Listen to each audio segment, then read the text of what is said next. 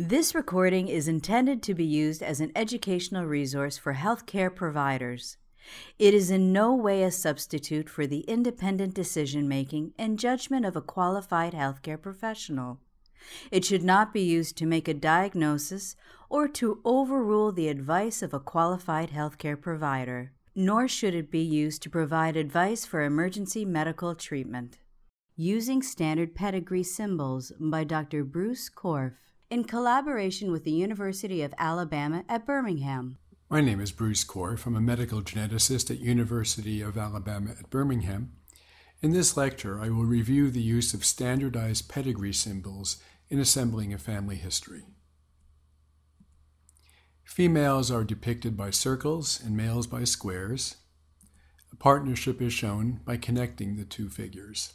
If the parents are blood relatives of one another, a double symbol is used to indicate consanguinity. Here we show children of this couple.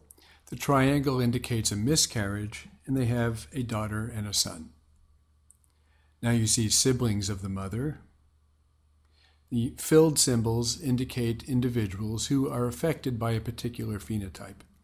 One can use any kind of manner of depicting a phenotype. If multiple phenotypes are being tracked, for example, one can divide the symbols into sectors, indicating a specific phenotype in each sector.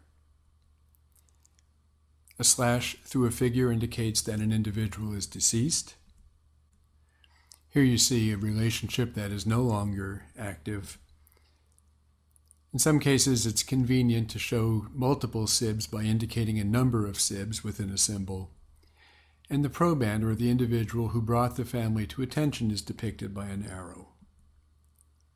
In taking a family history, remember to ask about deceased relatives, miscarriages, ancestry, sibs with different parents, or children who are adopted either into or out from the family.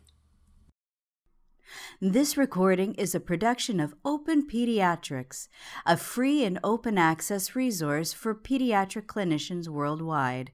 For more pediatric care materials or to join our global community, please visit our website at openpediatrics.org.